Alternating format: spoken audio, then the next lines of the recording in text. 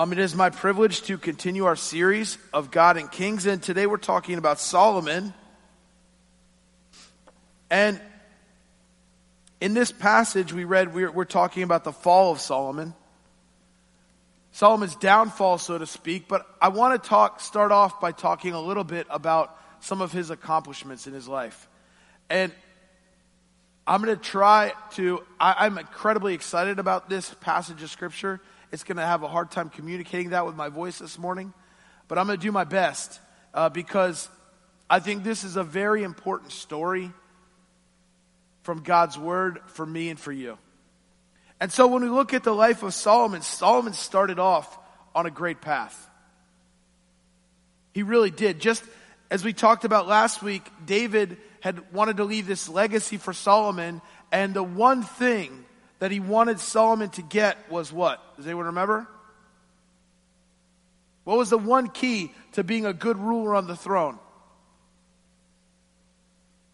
No one was here last week for my sermon. I remember doing it. The one thing was follow God. The one thing that David wanted to leave with his son was not necessarily keys to being a good, it was simply follow God. And Solomon started off on a great path. In fact, very early on, God comes to Solomon. God appears to Solomon. And he says, Solomon, anything you want, I will grant you. I'll give you anything you want. And Solomon could have asked for riches. He could have asked for power. But Solomon says, I want wisdom. And God was very pleased. And so God not only made him the wisest man in all of the earth, but he also did give him power and riches. And so Israel was incredibly blessed. In fact, this is, of all of this period of the kings, this is the one extended period where Israel actually experiences peace. They're not at war because they're the stuff. They're the kingdom that rules. And people from all over are seeking out Solomon for his wisdom. There's actually a story where that you all may be familiar with. Two women come and they're in an argument and they were living in the same house, and so one of the women actually rolled over onto her child and killed it. And so then she went and she stole the other woman's baby and said it was hers and took the dead baby and gave it to her friend. And so they were arguing about this. Obviously, they both know who's right and who's wrong. And they go to Solomon and said, how can you tell which one of these babies it is? And he's like, well, let's just cut the baby in half.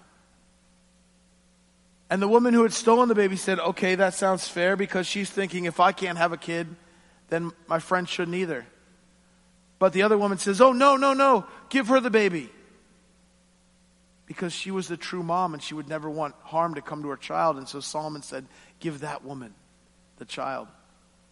He was so wise that people would come from all over, and ultimately that's kind of what led to his downfall. All these other nations would come to Solomon for advice, and they would ask for advice, and as they did, the leaders of these nations would come, and when they sought out advice, they would say, oh, thank you for what you've told us. Here's our daughter to marry as a gift for your kindness. So Solomon, he asked for wisdom above riches and power. He started on the right path. He builds the temple. David had wanted to build a temple for God, but he was never able to. And Solomon, during this time of peace, builds a magnificent temple for God. If you have traveled to Israel, that's where it was. Right there on the Temple Mount. That's where Solomon built the temple. He has this incredible temple built. He's following God well. And so, what happened? And I want to talk about that this morning because I think there's some important things that we can take away, that we can learn from Solomon. And I think even more than that, there's some very important things we can learn about God and his character and his nature that are very applicable for us today. And so we'll look at this right here. It says, King Solomon, however. That, however, is very significant because it just spent from chapter 2 to 11 talking about all the great things Solomon had done. I summed them up in 3 minutes, but there's like 9 chapters. It's probably worth a read. So if you want to take the time and go through that, because there's many other things, but all these great things that Solomon's done. And we get to chapter 11, and it says, King Solomon, however. And that's the key. He loved many foreign women besides Pharaoh's daughter, Moabites, Ammonites. He had been given permission to marry Pharaoh's daughter. God had said, that is okay. It was a strategic alliance. There was a connection there.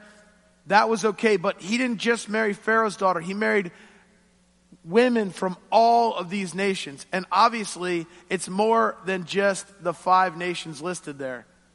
Because how many wives did he have? 700. Gentlemen.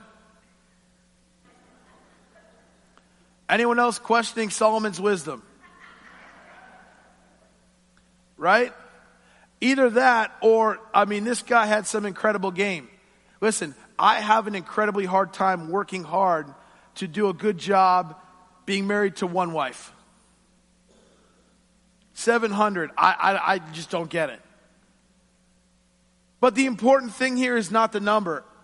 The important thing here is verse 2. They were from nations about which the Lord had told the Israelites, you must not intermarry with them, because surely they will turn your hearts after their gods.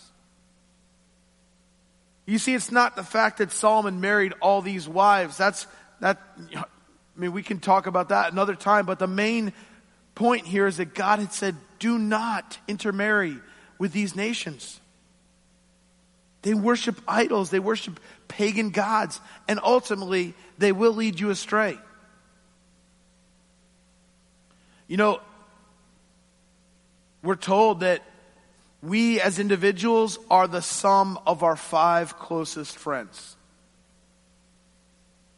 That the 5 people that we're closest with are going to be the ones that influence us the most. And ultimately, we're going to be the sum of our 5 closest friends. Some of you are thinking, darn it, I've got to get better friends. Right?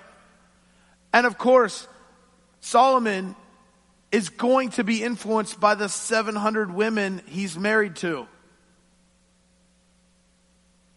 They're going to, of course, influence him, and that's why God is warning him. You see, Solomon's big mistake, his first mistake here, is that he went against God's warning. We all have like a natural disobedient streak in us, right? That's called sin. Here's a little video that illustrates some of that. Now you run. Go help! Get out of there! Jackson! Get out!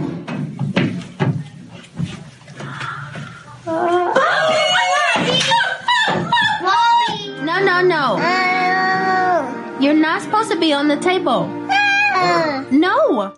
Are you supposed to have candy at 7 o'clock in the morning? Oh, by penalty of law, this tag may not be removed. You broke the law. When did you learn to do that? Okay. No, we're not sharing. No. You're not supposed to bring him in the house. Watch your fingers. Don't put your fingers in there. Are you supposed to bite me? No. Are you sorry?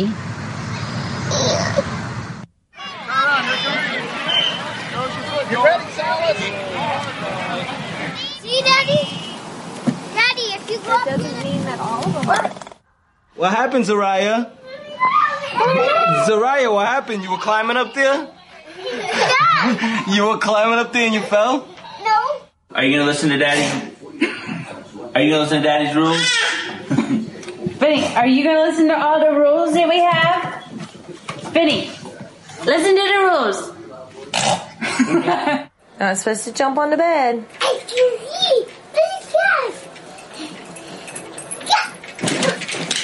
It's Cookie, right? Yeah. Are you supposed to be eating Cookie? Yeah. No, you're not. Blair, are you allowed to color on the wall? No, you're not. No, you're not. But you have two options. Eat your dinner or go to bed. Which one do you want? I want to play. Mommy, touch the piece. What are you doing? No, Mommy. Are you supposed to have those? Liza, no touch. Liza. No touch. Aren't you supposed to be in bed? I am. You're in bed. Huh? Is this your bed? Yeah. Is this where Mommy put you to bed? Mm-hmm. I don't think so. So where do boys go when they get in trouble and they don't want to give up the iPad? They hide in the pantry. Hey, what are you doing? Right, and that's kind of cute because we all set rules for kids. And the thing is, God's rules are kind of like the rules that parents have for kids. Like in a couple of those situations, clearly kids were breaking the rules, and if they broke the rules, what was going to happen? They were going to get hurt. That one little girl, I guess the parents thought it was more important to film her than to rescue her. She's hanging by her pocket. I would have done the same thing. But the thing is, God's law is protective. It's not restrictive. And that's important for us to remember because in this case, God is not trying to keep Solomon from having fun. He's not saying, Solomon, I don't want you to marry these women even though you may enjoy being married to them. Again, we can question whether being married to 700 women is enjoyable or not, right? We can argue that. But God is not trying to restrict Solomon. He's trying to protect him. And God's laws for us are the same way. Sometimes we treat God's law or his rules as though they're restrictive, like keeping us from fun. But the reality is, God's law is not that way. It's protective. And so, when we read the Bible and when we study the book, we're learning that God is caring for us as a parent cares for a child. And when we follow that law, we'll be in a place of safety. And ultimately in a place of freedom. Where when Solomon doesn't follow it, what happens is he gets away from the plan that God has for him. And he begins to wander. As Solomon grew old, his wives turned his heart after other gods. His heart was not fully devoted to the Lord as God. He did not follow the Lord completely, as David, his father, had done. You see, what happened is Solomon forgot his first love. Solomon forgot the fact that God was the most important. That the one thing that David said, as you sit on the throne, the one thing that's most important is follow God. Love the Lord your God with all your heart, soul, mind, and strength. Every good Jewish boy would remember that. It was the Shema. They would say it every day. Hear, O Israel, the Lord your God, the Lord is one. Love the Lord your God with all your heart, soul, mind, and strength. They had to say that every day. And yet Solomon forgot. And so he took the love that was destined and designed to only be for God, and he began to get distracted. We could blame it on his 700 wives leading him astray, but ultimately it was his own heart that wandered, and he began to worship other gods. Gods that in this passage of Scripture are referred to as detestable. Because when it comes down to it, God's love is perfect. but it's jealous. And in our minds, that word jealous has a negative connotation, right? Because no one likes a jealous person. But God himself refers to himself as a jealous God. And I think it's important for us to understand that concept, because God does not want us to have divided hearts. I suspect that if I went home with all of you today, very few of you have idols at your house. Like, I probably wouldn't walk in and I wouldn't go to Phil Lustig's house and see this idol of Molech on his table, right? Hopefully, Phil, right?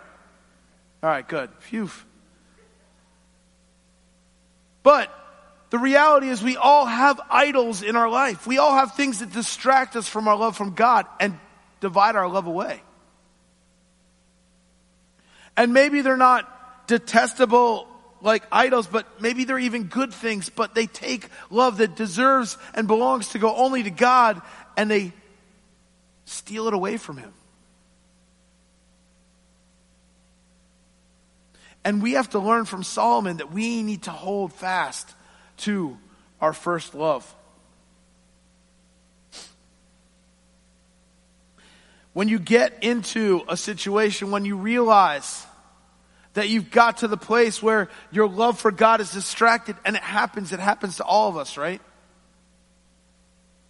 I love the words of the old hymn. Dave, you have to remind me what hymn this is, but you'll know right away. But it's prone to wander, Lord, I feel it. Prone to leave the God I love. Take my heart, Lord, take and seal it for thy courts above. What song is that?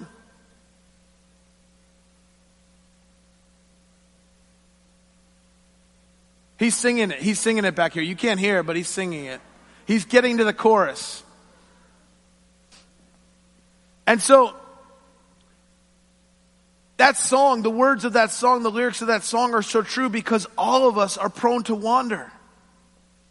Our hearts get distracted like Solomon. We chase after other things. We're all, I've got three dogs at home. I've got three golden doodles. And so they're half golden retriever and half poodle. They're great dogs. And like most dogs, they chase things. Their favorite thing to chase for some reason is lizards.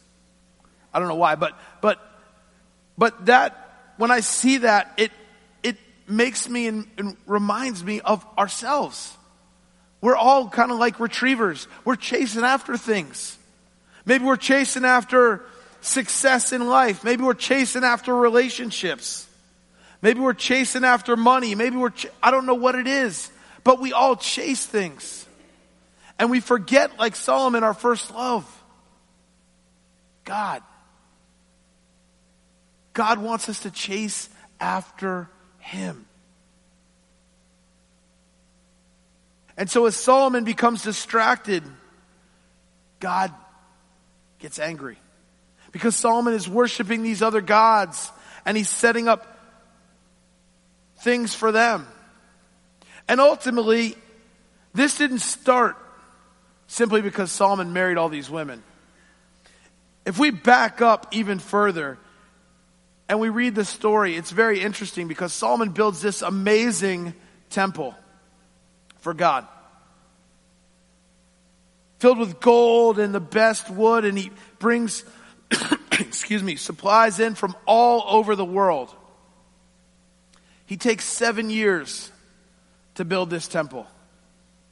And he finishes it, and he feels great, and there's finally a permanent home for God to dwell in.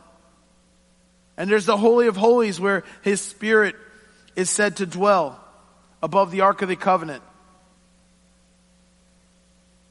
And then Solomon says, well, I built a house for God. Maybe I should build myself a house. You know how long it took Solomon to build his house? 7 years to build God's temple. 13 years to build his own house. And that, to me, before the wives, was the beginning of the end, because Solomon now had put his needs, his desires, what he wanted above God's. His palace had to be even better than God's temple. And so Solomon, ultimately, his first love that slipped away from God was to himself. And that's true for all of us. Ultimately, our sin is wrapped up in our desire to follow our way instead of God's way.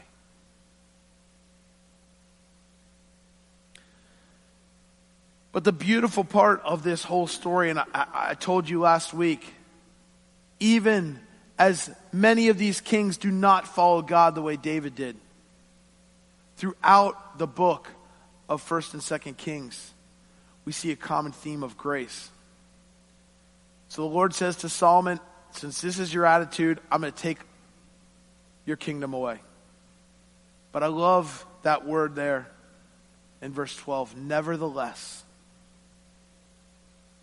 You see, in the midst of Solomon's sin, the covenant that God had made with Israel was, if you follow me and you love me with all your heart, I will keep your throne forever.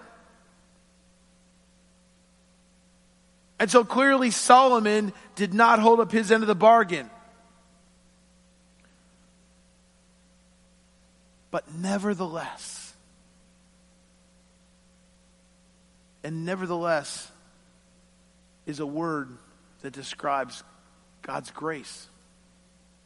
Solomon still experienced God's grace. God said, Solomon, I'm going to allow you to continue to reign the rest of your life. Even though you've turned away from me, I'm not going to take your throne away.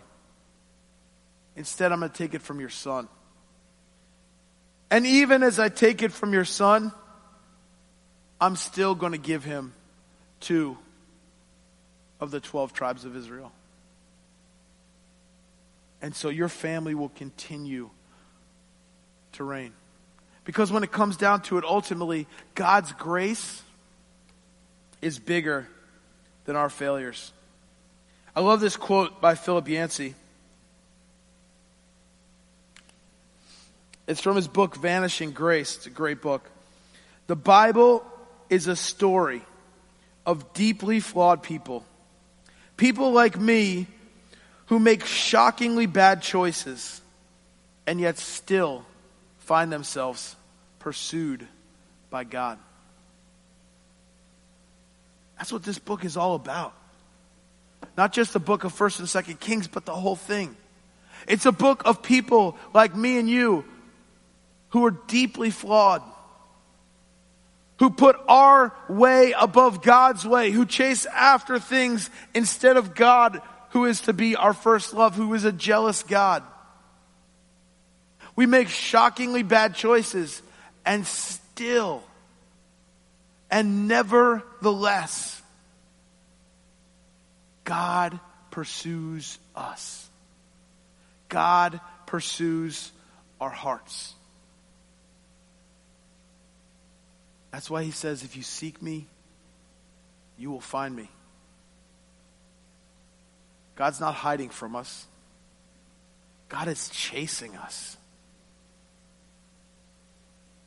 And so all it takes is for us to get to a point where we do these 3 things. Number 1, we remember. We remember that love of God. We remember his sacrifice for us that we celebrate in this meal. We remember all that he has done. We repent. We tell God we're sorry.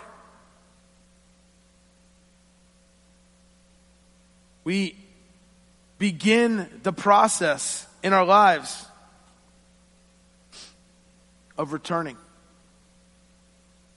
When we remember God's goodness for us and we repent that we've chased after other things, we return to the relationship that God created and designed each and every one of us for. Amen.